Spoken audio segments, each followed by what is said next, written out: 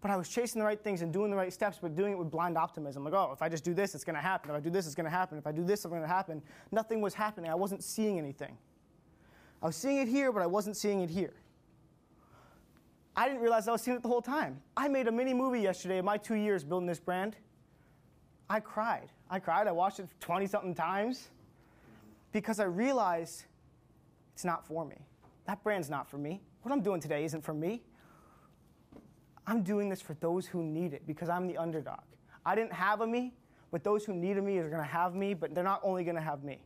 I'm here, I truly do believe I am here not to only inspire, impact, and educate people, but to change lives. That's what this journey is about. That's what Ds for Dyslexia is about.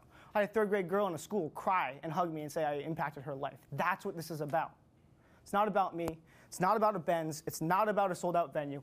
It's about those lives that we can change and change a complete trajectory so those who needed it will get it. Thank you guys so much. I'm Dylan Smith.